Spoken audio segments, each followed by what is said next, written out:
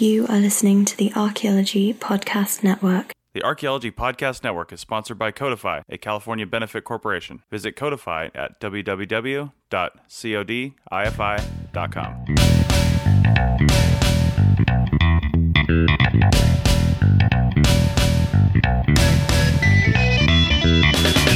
Welcome to the Women in Archaeology Podcast, Episode 12.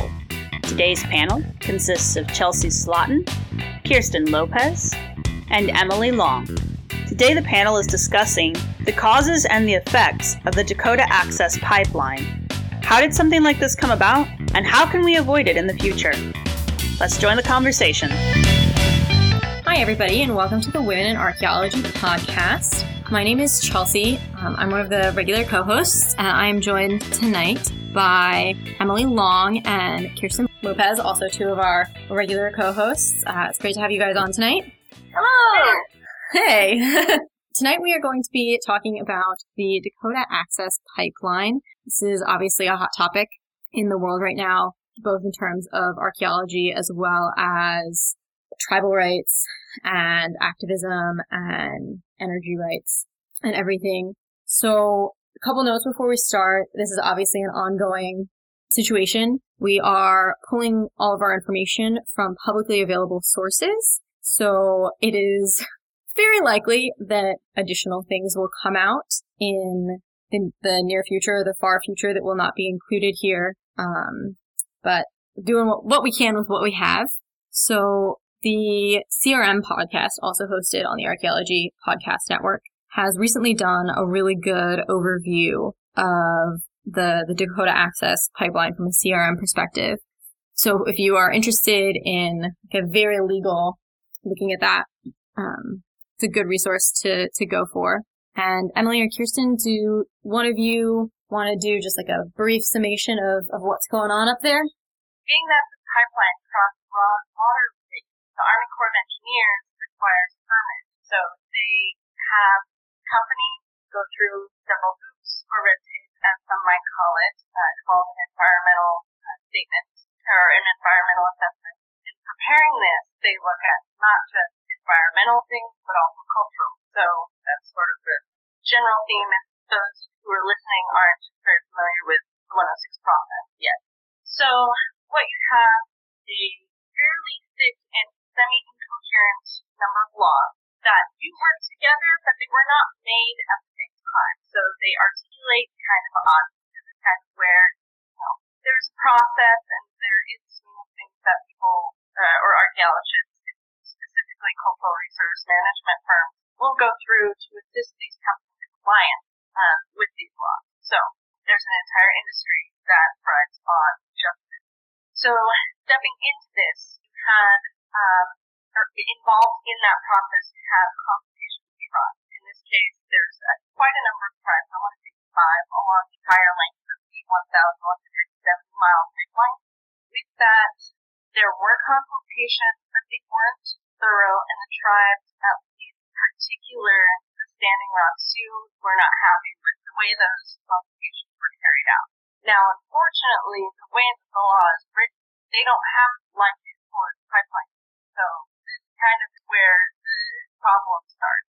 All of the consultations were done. There was, from what I understand, more of a town hall style consultation. I haven't seen a whole lot, and Emily can correct me on this, as to how much government-to-government relations were done. I know there were a number of letters, some claims, some being unanswered, in both directions, and I think that may have to do with confusion on the propriety of conducting government-to-government relations in a particular situation. I could be wrong on that, but that's kind of what I'm picking up from what I pull out of the public information. And onward, they started earlier this year, and its particular portion of the pipeline, which is sort of at, some might call it the beginning, but it's up at the north end, so beginning of where the oil will flow out. But there's been a southern portion that, from my understanding, has been completed prior. I've heard a few different numbers. There was 47% of the pipeline that's been constructed so far. That was the other number that I heard too. So it's been booking along, and so this is pretty far into the process because construction generally doesn't start on a project for usually a number of years from the initial start of it, and with the consultation. So, from there, I guess the summary just kind of goes into what you see on the news. You have a lot of people that are very angry, tribes who have, in a very beautiful way, been joined by over 200 other tribes. I think actually it's up to 300 now, from around the country who have physically gone to support Standing Rock, as well as financial and other types of support in order to stand with them and get their voices heard, which has not been in the history of things as successful. But this is kind of neat as an archaeologist or as an anthropologist to see the people really kind of stand for themselves for the first time in a very long time, and considered the largest Native American gathering in recent history. And then from there, I guess, Emily, if you want to take some of the details down. Yes. So with the environmental assessment that was completed by U.S. Army, U.S. Corps of Engineers, they had what was called a FONSI. It's a finding of no significant impact, meaning that nothing culturally or environmentally significant enough to stop an entire project was found. The hard thing, that's really all that was said. The environmental assessment usually is typically vague when given to the public, and that's to protect potential endangered species areas, culturally sensitive areas, archaeological sites. And so it's a little bit tricky getting into those really particular details. Well, what was being found? What were the issues here that are now coming to light if we have this document saying there isn't anything that's significant enough or significant at all, but now we have all these other things coming up. So, if anything, we're missing the details, which is a pretty significant problem. Yeah, at least with the EA. And then with other different issues coming to light, we had I believe is it the current or the past TIPO that was, I think it's the past TIPO or just previous TIPO. And I'm unclear as to whether it's previous as to now, but I don't know if it was current during the original consultations or not. I don't know. The Tribal Historic Preservation Officer, it's similar, so every state has a SHPO, the State Historic Preservation Officer, and they, for a SHPO, statewide is trying to make sure that permits in which areas are going under development, so road construction, that kind of thing, go through compliance, so that a survey was done, an excavation was conducted in the appropriate way, and that if there were any potential damage for cultural resources, that potential damage would be mitigated, that something was done. Now, TIPO, every Native American tribe has a TIPO, a Tribal Historic Preservation Officer, and their role is very similar in that there is work conducted on Native American lands or in an area, public land, so a Forest Service, Park Service, if there's cultural property that is significant to that particular tribe, or sacred, or an archaeological site that is an ancestral area, that they become involved to make sure that area is protected and that any potential damage is mitigated before that project actually occurs. And so that is one of the issues that's coming up, that the TIPO is saying, or that the previous TIPO, that there were all of these archaeological sites, there were these cultural properties, and that there wasn't enough consultation, that mitigation did not occur. Yeah, I want to pop in on that too. There's a lot of things and a lot of things floating around in the archaeological circles that there weren't any artifacts found. Thought that was why it was cleared and why it was done. I think timing really bad in that they had a horrible decision to do that as soon as the court, the injunction was filed by the tribe in court, and they did those the day before it went to trial, before the judgment. So that was really bad on their part. That was messy and ugly, and it did not really portray any sort of trust or good intention at all. That was a bad there aren't artifacts doesn't mean not a sacred site. It doesn't mean, like you're saying, those traditional cultural properties, they may look like nothing to us, and they will often not be at points where anything of that sort or on those properties because they're for a specific purpose that's not subsistence. So you're not going to have wars, you're not going to have hunting necessarily occurring on those sites. And so this is where there's a big gap in communication, and there's a big gap really, what's the word I'm looking for? Adherence to understanding. Yeah, lack of understanding and an adherence to the law in that traditional cultural properties aren't always assessed when they should. It's not something that's always included. When 106 and NEPA, which also applies to the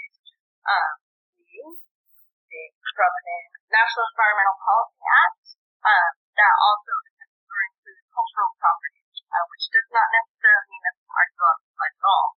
It could be sacred to modern people NEPA covers that, or important. So the impacts for NEPA are much broader, and also the surrounding areas. So NEPA would also cover the impact on the reservation. So it's not going through the reservation.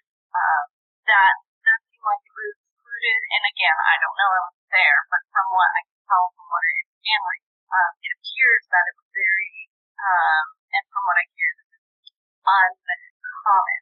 Certain projects that surround the impact aren't always assessed. Sometimes it's only the footprint that the project feels that is very to look at when it's to be also the surrounding ocean, for example, that can really be damaged or damage the cultural property.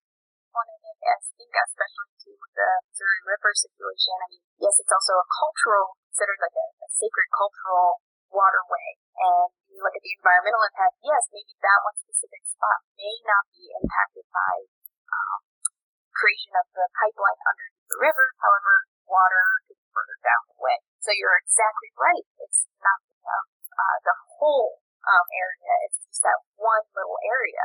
And I think what was really well addressed on the CRM podcast episode was how the project as a whole, how the permits set up the pipeline project, which areas would be surveyed, was very choppy. Yeah. Strange segments. So you're not looking at it as a full line. You're looking at these tiny little footprints. And so it's no wonder that it wasn't considered as a whole, that something was missing. And doesn't some of that have to do with the space that the pipeline is going to be constructed in? There are a lot of private lands that are going to be covered by the pipeline. So those little pieces of land that are federal land and are affected, or under the jurisdiction of the Army Corps of Engineers, while they amount to a good bit of land, I don't have the exact number in front of me, none of them by themselves are particularly large, and the legislation between what happens on private land and what happens on public land is different. It is different in a lot of cases, but when you get to large projects, and this is my understanding and my experience from being a technician on a lot of these, big brain people that I work with, is that you get a large project like that, and you're going across different types of land. You have private land, you have individuals, say ranchers or farmers. You also have corporate lands, you have utility-owned, public utility, and private utility lands. You have general, things like BLM or, say, Army Corps of Engineer land. But anything that becomes what's called an undertaking under 106, meaning that in this case, that verbiage was triggered because a permit was required from a federal agency. Even on private land, 106 still stands. You still have to pass that test. You can't skip it. It still has to go under the same process. So if you are, say, on your private ranch, connecting a waterway, or I'm pulling a situation out of my ear right now, let's say, you have something where you're tapping into a natural gas line that runs into a neighboring property. Just random question. That would require a permit, right? Sure. So, because it has to do, I guess, unless it was, if only if it was the publicly owned. Anyway, scratch that example. Anyway, what I'm trying to say is that you have a private owner. There are situations that can trigger where that private owner on his own land needs a federal permit. And usually you will have something like that will be triggered. It may be a small project, but one of it still has to be followed. And that's kind of confusing too. A lot of the available information that we're given about this entire project, about the situation. One of the articles I've read, and we'll link up a bunch of the articles on the Archaeology Podcast Network for this episode. One of them stated that the attorney for the pipeline stated that because the grading that occurred after even the former TIFO said, "Oh, look, there are burial points right here," that because that area that all of that was on private land, it was not subject to Section 106 of the National Historic Preservation Act, and then any features that the gentleman identified, that it almost didn't matter. And it also went into how the pipeline would avoid all of that anyway, and that they would have gone around it, and therefore anything that had been identified couldn't be historic, prehistoric, and so forth. So there is massive miscommunication going on, and I think it gets incredibly confusing, even for those of us who are familiar with the laws. I find myself going back, scratching my head, going, wait, okay, so if it's on private land, is it voluntary? Can the private landowner say, nope, I do not want a survey conducted, or do they have to because it's a federal undertaking? So Kirsten, are you more familiar with that? That as you were saying, how it does still have to take place, but is there wiggle room within that where the landowner can say no? I'm looking for that right now. There might be. I think it's left that it doesn't have to be looked at, but they can deny access to their land to do it. So then people can't get there to do that portion. And I'm going to double check on that. The other thing that would apply, though, this is where I'm planning on reviewing. That's all right. Well, we are actually right about at our 20-minute mark for our first break. So why don't we go ahead and take a quick break here. If you want to take a couple minutes and look for that information, that would be great. And we can talk about that when we get back. Awesome. Let's face it, the quality of archaeological field photography could really use some improvement. We aim to change this with the Codify Magic Photo Board. This lightweight but incredibly durable board is designed to help you take color-perfect photos of artifacts, features, and sites using almost any camera, even your smartphone. You need to see it to believe it. Engineered from exceptional quality, color-safe, high-pressure laminate, Codify Magic Photo Board is ready for tough field conditions. It's guaranteed to level up your photography. Start taking publication-worthy photos right in the field with the Codify Magic Photo Board. Available now for pre-order, visit codify.com/APN. That's codifi.com/APN today and get your promo code exclusively for listeners of the Archaeology Podcast Network.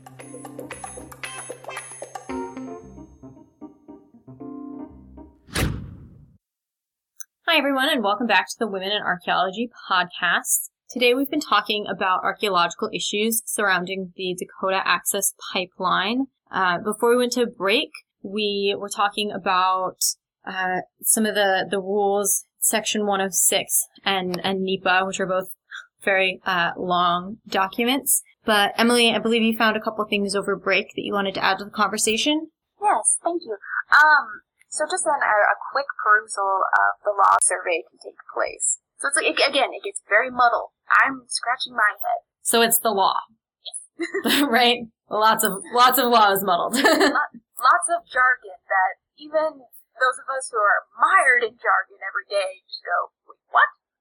Well, to add to, the confusion on how they ended up going ahead with bulldozer anyway, is the fact that they did allow survey and that they did do some discussion and that the TIFO did, or previous TIFO did have the opportunity to be very upfront and brought, document discussion to the agency and to the company being like, hey, this is something that's important, this needs to be taken care of, and they ended up more or less, from what I could gather, ignoring that. And some of that, currently the company lawyer, if I remember correctly, did mention that, because it's private land, it doesn't count, basically, in a very crude paraphrase. But if they did allow and or even invite on the tribe to take a look, then it does count, because you do have the records there. In which case, it should be considered. Now, as far as, going on the land, do more work or not work, that's one thing, but the landowner can't just bulldoze everything on my land because I say it's okay. Once something's identified and considered significant, then it can't be. And then that's especially burials. If a burial is found at any point, all work stops. So if there, and that's again a little more confusion, I think, with the news. I keep hearing burial cairns, and I'm not sure if that is a literal burial or an ancestral type of marker, Sure. And I think that gets a little bit muddled. But yeah, they would have to stop. You're 100% right. So one actually interesting thing that it was in the Bismarck Tribune from September 25th.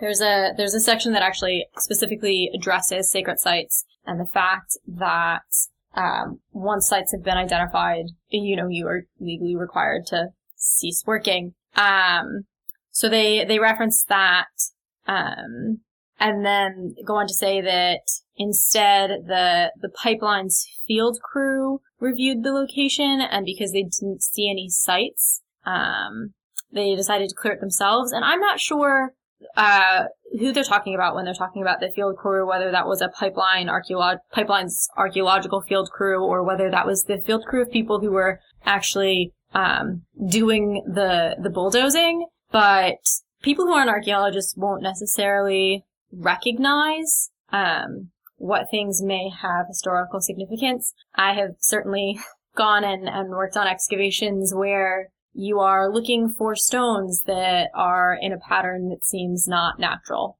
because anything else that may have, existed at that place is probably gone by now. That may be food stores or burial cairns. And I just find that interesting. Yeah. In addition to the burial cairn, there's been some discussion that I've heard of, there weren't actually burials there. Well, decay occurs. Some do decay in a lot of instances. And that's not to say that it was a field of thousands of burials, but I mean, when there's a cairn and the tribe says that's a burial cairn, you can bulldoze it and then be like, oh, well, there weren't bones there. It's not a legitimate way of assessing significant site. Right. There's some major ethical issues there. And then again, the mire of information that we have, I keep reading that the area had been surveyed, the route had been adjusted to avoid anything that had been identified. So I perhaps, and like we had in our disclaimer, just have the information that we have. I mean, maybe there's some massive miscommunication where, Chelsea, as you're saying, maybe the folks who were bulldozing thought they weren't hitting it, that it was literally just a pile of rocks, and that there had been some massive miscommunication. But I think at this point, everyone needs to figure out what is going on. Yeah. Just stop. And I think it's great that work has been halted at this point, that there's, I'm sure, plenty of blame to pass around. That will occur in a project. However, I think it's good that it stops so that figure out, well, okay, are there archaeological remains here? All right, what do we need to do next? What had been missed? And so on and so forth, to avoid these major problems from occurring again and again, and to make sure that the voices of the tribes are being heard, that it's not just, lip service, like, oh, we're going to halt this for now. Like, hopefully, I hope, like what we have with the Society for American Archaeology letter, that wonderful letter that was sent out, showing, like, as archaeologists, we are supporting what is, we're supporting the protest, because we, as archaeologists, we believe in this process. We believe in compliance, and we want this to be done right. Exactly. And I think that there's, actually going to be an important date coming up soon. In fact, it will probably occur, I can actually say, will definitely occur between now and when this podcast gets posted online, because this is not a live podcast. But I believe October 5th was a date that was mentioned for the next court proceedings. So it will be interesting to see what comes out of that. Yeah. An additional note, too, is they only halted the project at the site. Right, where the protest is taking place. Yeah, they continued elsewhere, which, there's grumbles about that because, as Chelsea, as you mentioned during our break, there are other non-tribal interests that about how this is proceeded and how the company has taken advantage of various laws or the way things are written in order to do what they want with appearing to have very little care for the local areas. So it's funny looking at their website actually to see what they have posted because I know that their PR department, I'm sure, is on fire right now. Working around the clock. We can all be grateful that we don't work in that PR department. Exactly. But it's interesting because so much focuses on the number of construction jobs, thousands of construction jobs that are being brought to the local areas. But one of the arguments that I find really annoying about a lot of pipeline projects is that these jobs are temporary. They're not sticking around. Yeah. These are boom and bust. It's boom and bust, and the employees that are often hired to do the pipeline are not local. On occasion they are, but generally speaking, they're from elsewhere. And the, North Dakota back and field and that whole insanity has brought in so many people from everywhere. It's actually an anthropological study on its own. There's, I know, at least one or a couple of people working on studying that temporary work situation and how they've built that up there. So just to get back to all of this, the pipeline itself seems to me a very thinly veiled kind of profit deal because, or profit-seeking deal because the oil, from what I understand, and this, it could definitely be hearsay, but I'm pulling it off of, not the most, I guess, semi-reliable. I believe I pulled it off of MSNBC with a lot of this is going to end up being exported once this gets to Illinois. So that's what they say. I don't see where it gets exported necessarily from Illinois, but that's a whole other issue. But part of this is the reason why I bring that up is so much of North Dakota and some ways South Dakota as well, that North Dakota's economy is the vast majority of it depends on these oil projects. And there seems to be a very large margin for the greed and or the sense that there isn't a lot of choice in these matters. Because if something doesn't go through, then, the whole system collapses, including the North Dakota economy. But the North Dakota economy has been using rails and trucks and other things to move the oil that they will be trying to move with the pipeline. So as much as they would like to paint it as the only option moving forward, it isn't. Right. True. But the pipelines are statistically safer. Yes. The difficulty is that you're trying to put it in and to do the shortest route possible, which I get. But, you've got to be able to give a little bit. And if you have a predestined route and you start construction while you're still debating, certain sections of it, you're going to come to that impasse and be like, whoa, what are we doing here? And I'm sure that'll be the last section to be completed. But at this point, there's no not completing it because they have so much of it done. What is it, between 40 and 60%, something around there? But moving on from that, I did want to point out, going back to some of the laws, the intention of NEPA and of the National Historic Preservation Act, NEPA being the National Environmental Protection Act, or Policy Act, National Environmental Policy Act. They were both written in the 60s. This was, of course, after all of the crazy highway construction completed in the 50s and 60s. And while it did amazing things for our roads for the country and transportation and all of that, the highways really bulldozed a lot of historic communities, sacred sites, and just enough to where the public felt that it was necessary to move forward on some So that's a little bit of the background as to why this stuff is the way it is and why it's there. There are several acts that were kind of added in time. It all started in 1916 with the Antiquities Act, but up until 106 was amended, I think, just in 2012.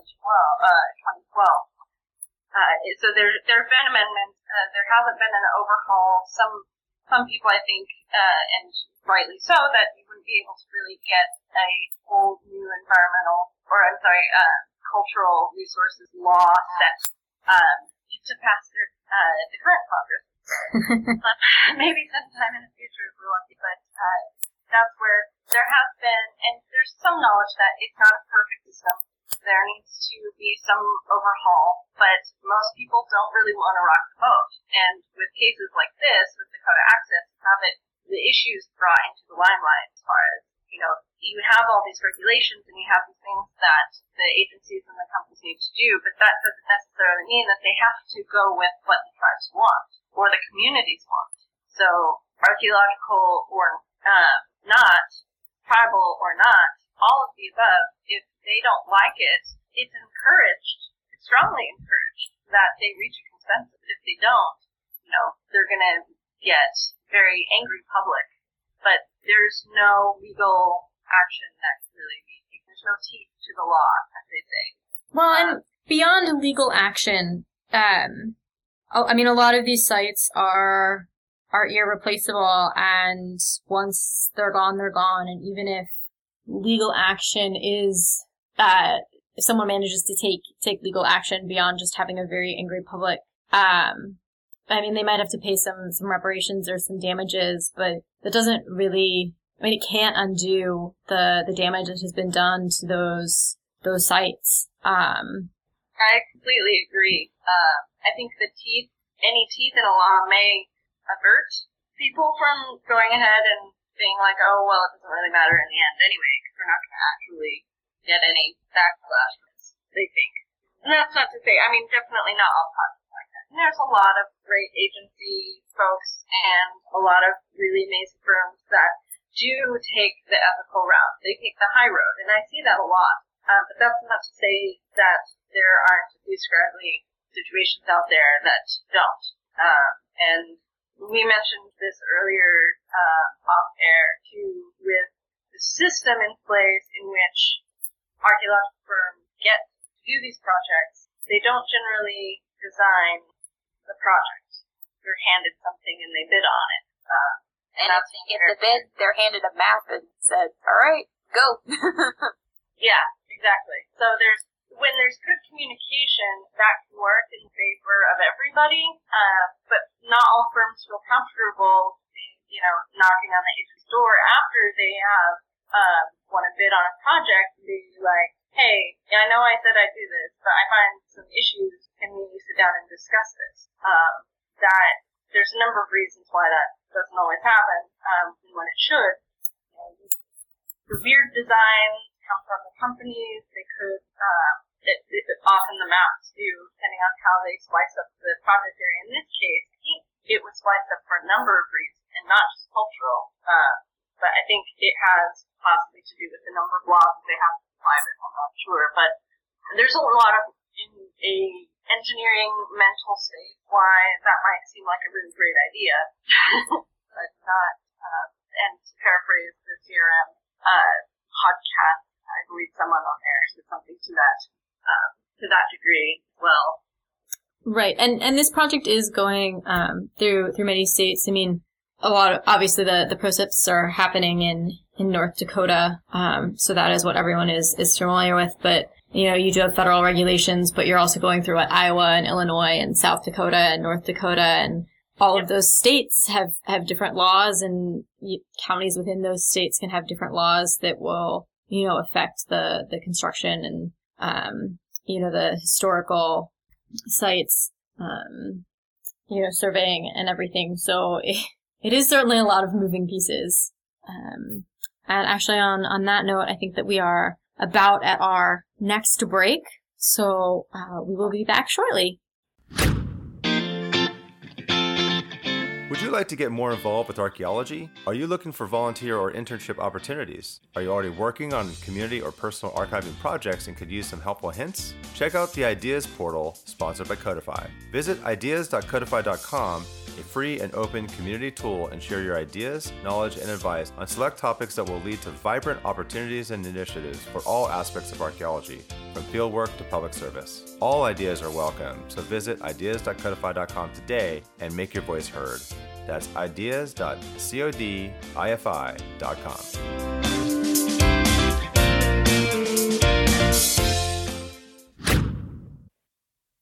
Hey everybody, and welcome back to the Women in Archaeology podcast. If you're just joining us, we've been talking about the Dakota Access Pipeline and all of the archaeological implications surrounding that. Having spent the first 40 minutes kind of talking about where we are and how we got to where we are, we would like to spend the next 20 minutes talking about whether or not this situation could have been prevented, and then moving forward, what can we do as archaeologists now, both to try and salvage what can be salvaged from this situation, as well as what we can do moving forward to strengthen our relationships with Indigenous groups and hopefully stop things like this from happening in the future. So to start off with, do we think this could have been prevented? Yes. All right. How? For one thing, and if we go all the way back to the beginning, there's this type of permit that the U.S. Army Corps of Engineers use that has absolutely nothing to do with the type of pipeline that is being constructed. And I'm sorry, I can't remember the exact type of permit, but it's made for above ground projects, something like a power line, that type of thing. So I think from the get-go, they used the completely wrong type of permit to do the work. And they were able to use the permit in a way to, I don't know, almost allow for this crazy situation to occur. And it seems like just from the get-go, if that permit had not been allowed and they had gone in the correct direction for a Section 106 and NEPA compliance process, a lot of this could have been circumvented. Yeah, the permit that you're talking about, it is called Nationwide Permit 12, subtitled Utility Line Activities. So most of the language in here, like you said, does discuss, it mostly applies to power lines. It does define the term utility line as not including activities that drain and water the U.S. It does apply to pipes being groomed from another area, but it's specific to things that are low impact and thus not a 1,170-mile pipeline, gas pipeline that is put underground. So that would be its high impact as far as groundbreaking. And not to mention the fact that they're doing a access way of about, 20 feet. So I think choosing this permit, something that, from what I understand, the Army Corps has done obviously previously, otherwise they may not have chosen to do this. They issued this in order to help streamline the process, which, I get from a business standpoint, but that's not why we do this. In a lot of ways, we do work for the companies, but the idea is to help keep them out of situations like they're in now here. On another note, more, I think, paying attention to and actually having a conversation in the consultation process that involved it just feels like the tribe would not be as set as they are and pointing fingers the way they are if things had been done correctly. Even though the oil company wants to say and is trying to claim that they satisfied everything. Yes, they may have satisfied the letter of the law, but not the intention. And the intention being to help protect those cultural properties from destruction, or even, alteration. It's not even complete destruction. It doesn't have to be.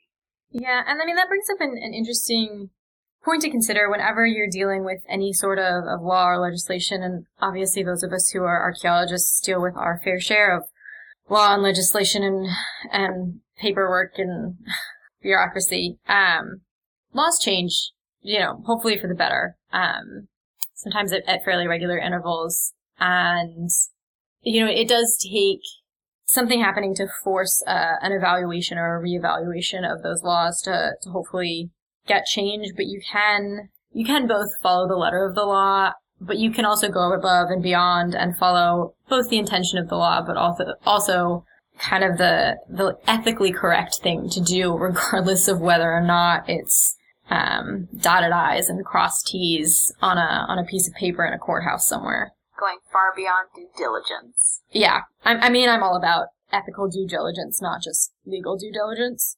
Yeah. For what that's worth. I agree. We mentioned earlier the Society for American Archaeology issue a letter to the Lieutenant General Todd Semonite at the U.S. Army Corps of Engineers. There was a recent letter, that was back on the 13th of September. This is a 3-page letter signed by the president of the association and CC'd everyone that's involved. So it was written to the Army Corps, but they also included, or CC'd, technically, President, the tribe, it looks like just the Standing Rock tribe, the ACHB, or Advisory Council on Historic Preservation, which has kind of the oversight for the oversight agency. Things really complicated. The other agencies who have helped step in to stop the construction on this site, and that would be the Department of the Interior and the Department of Justice, as well as the governors of North Dakota, South Dakota, Iowa, and Illinois, as well as the SHPOs from all those and the CEO of the Energy Transfer Partners, the company that they're dealing with.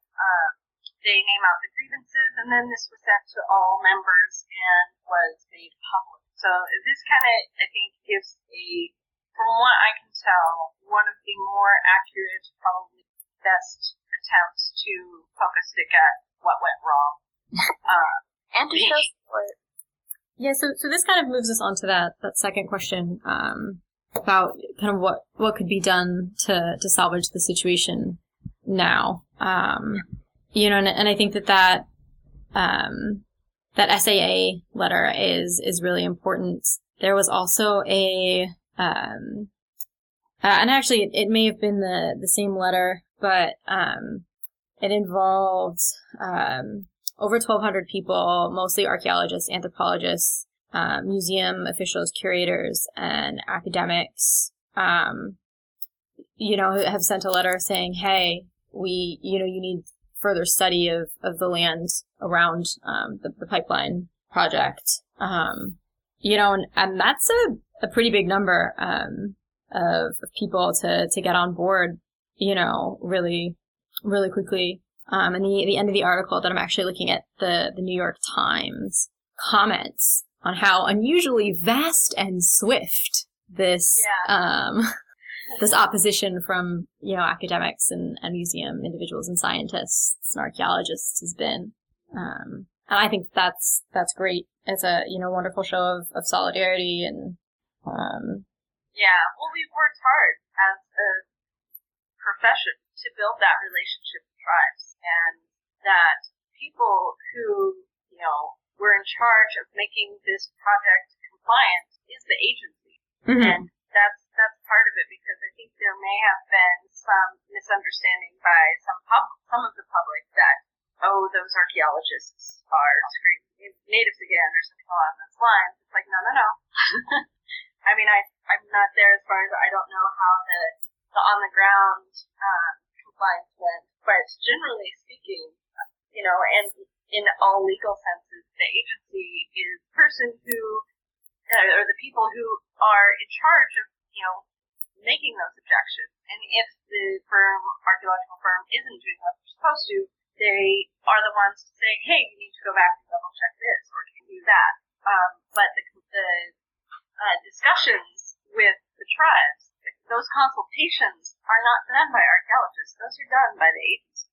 And unfortunately, the whole process, no matter what, has harmed, I think, the relationship as a whole. And you're right, it's good that the letters are showing we do support the compliance process. We do want to have consultation, and we do want to have a strong relationship with Indigenous groups. And going back to the agency, I wonder then how fully can they be potentially reprimanded for as far as this has gone? Because it is a concern. How far did lack of communication go? Because as you were saying, if one of the companies did something incorrectly and then they provide a report that didn't do everything that agency wanted, well, then that report goes to the agency sends it on to the SHPO then says, oh, I guess it's okay, and it just keeps rolling on, it just snowballs into this situation. So, and I think one of the things that we can really do as a profession, I guess, both as archaeologists, not just firms, but also archaeologists who do work in agencies and archaeologists who work in academia and who are working for the SHPO and otherwise involved in the compliance process, is to be very mindful and not, after doing it for 20 years, don't fall into a checking the box for the sake of checking the box. It's good to ask questions. It's good to look at the full picture, figure out what on earth is going on. Yeah, for sure. And I mean, you mentioned earlier that sometimes companies that are contracted don't necessarily feel comfortable with that, and unfortunately, the nature of archaeological work is sometimes not the steadiest. And there is that fear of rocking the boat. But sometimes you need to do a little rocking. Yes, and I think those letters they're rocking the boat, and it's a good thing. And the second, I don't know if we mentioned the second letter here that I have, the American Cultural Resources Association. So the association which represents the cultural resources business in general, they did also issue a letter just on the 28th of September, so much more recently. And this is a little more pointed in that it goes over specific aspects of Section 106, which they have beef with the Army Corps as far as their inability to comply. And this is actually more general and not specific to the Dakota Access, but it does discuss the Dakota Access Pipeline process and how the way that the Army Corps complies with 106, i.e. they did actually make their own rules, we're following 106, separate from every other agency follows another set of regulations. They made their own, they follow those, and there are a lot of contradictions between those two sets of regulations, and that's what this letter attests to and discusses, and the need to fix that problem. Consistency and predictability, etc. So I'll make sure this gets to you guys, to the show notes as well. It's a pretty good letter, and if you want to dig into the beef of it, this kind of gets into some of those things that we tried to touch on earlier, but with the fat binder I have of regulations in front of me, it was hard to find the exact things that I wanted to quote, and just decided not to. For those of you who feel like wading through large piles of legalese. Exactly. In your spare time. Exactly. Yeah. I think at the end of the day, the best advice we can give is just keep updated on all of the news that's coming out, keep updated on what the court will decide, what the next steps will be, and as archaeologists, let's see how we can keep being supportive of the situation, but also ask questions and hopefully figure out both sides of the situation. And I guess the most important thing is be supportive of the protesters and their voice. Yeah, and something also, especially to those young budding archaeologists that are just popping into business, be careful with criticizing your fellow archaeologists. It is small business, and if you're not there, it's hard to know who did what, when, what exactly went on, etc., etc. So that's something to keep in mind, and not just for your sake, but we are a community, and sometimes if someone really screws up, and it takes a while to get to points where people start getting comfortable enough to point that finger, they won't work in archaeology anymore. It's happened before. for those who have been around a while, really interesting stories of really unethical behavior from people that have practiced in the past. And they get shunned or excluded in certain ways, but that's something that it is a reality, and you kind of have to be careful with that power of a small community. Mm-hmm. For sure. Just keep an open mind. Yes, exactly. And supportive of your fellow archaeologists. We're all kind of in this together, and we're doing our best to do what we can. But like was said before, you're redirect. That's all fine, but it's over. Once you start rocking it. Right. Well, and I do have to say the letters that I have seen have not necessarily been condemning of the archaeologists who works on the project, but, the agency and the process that, some of these laws that we were talking about earlier are 50 years old. And that is, in some ways a very short span of time, especially when you're talking to archaeologists who can work on sites that are, tens of thousands of years old. But, in terms of where we are today, in terms of cultural sensitivities, 50 years ago was a long time ago. The Civil Rights Act was 1964? Yeah. Just to give people an idea of how different perceptions were and how different the world was back then. And, it is really important to keep your laws as up to date as possible. And of course the government does not have unlimited money to spend on updating the archaeological laws every year. And that's why it's important to uphold ethical behavior and business, and doing our best to do what we can, because that's why we're there. On another note, I also wanted to pitch, if anyone is an SAA member and are not subscribed to the Government Affairs newsletter, I do recommend, if you're interested in seeing what happens from here on out, and if those laws get updated, or how you can help contribute to that, you can keep in the loop that way. It's something that I get somewhat semi-regularly, I think about every quarter or every other month, depending on what's going on and how often Congress decides to do anything. But it's nice to keep up on what's going on, not just for things that affect how compliance is done, but whether it's done. There's been a lot of movement in the last few years to try and give certain corners of the federal government the ability to veto or override the historic the National Register listings. So just as something to keep an eye out for, if this is something that you find important, definitely keep an eye on it.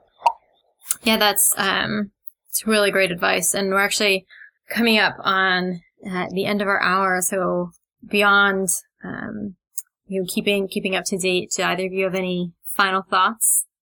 Other than just trying to keep updated and keeping an open mind and being supportive of your archaeology community if you're an archaeologist, and trying to keep informed is always a good thing. That's the best advice I can give, is just try to keep informed, but at the same time, be supportive. It's a difficult situation, and it is a very confusing, legal-wise, community-wise situation.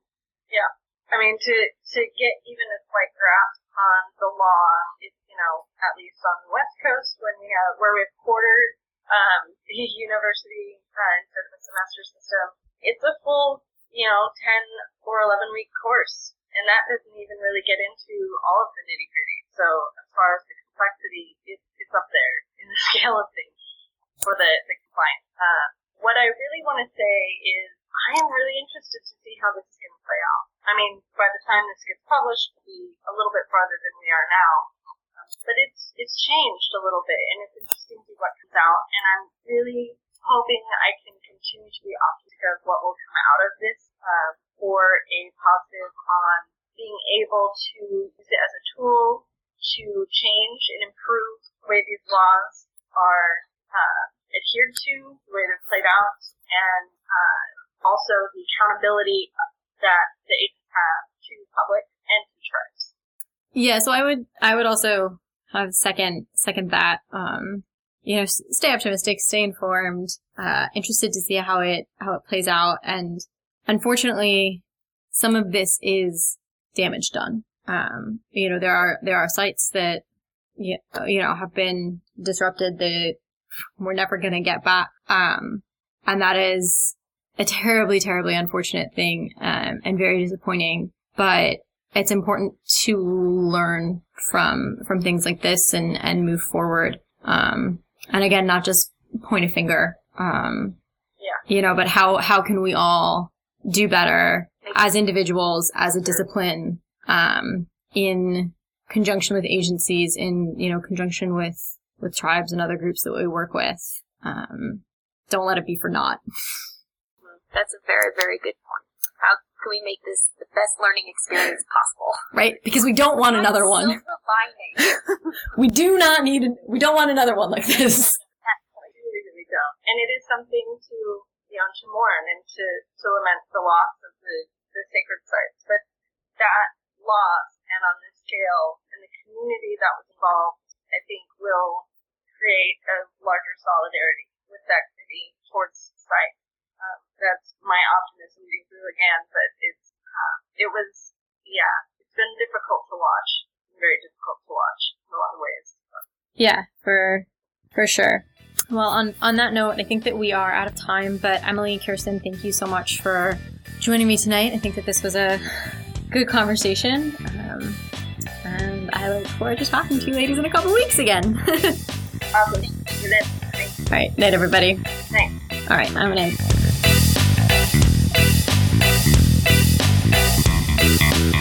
We hope you have enjoyed the show. Please be sure to subscribe and rate our show wherever you listen. We are available on iTunes, Stitcher, and probably whatever your favorite podcasting app is. Remember to like and share. If you have questions or comments, you can post them in the comments section for the show at the Women in Archaeology page on the Archaeology Podcasting Network site, or email them to us at womeninarchaeologypodcast@gmail.com. This show is part of the Archaeology Podcasting Network and is produced by Chris Webster and Tristan Boyle. You can reach them at archaeologypodcastnetwork.com. Music for this show was Retro Future by Kevin MacLeod, available at Incompetech and royalty-free music. Thanks for listening. This has been a presentation of the Archaeology Podcast Network. Visit us on the web for show notes and other podcasts at www.archaeologypodcastnetwork.com. Contact us at chris@archaeologypodcastnetwork.com.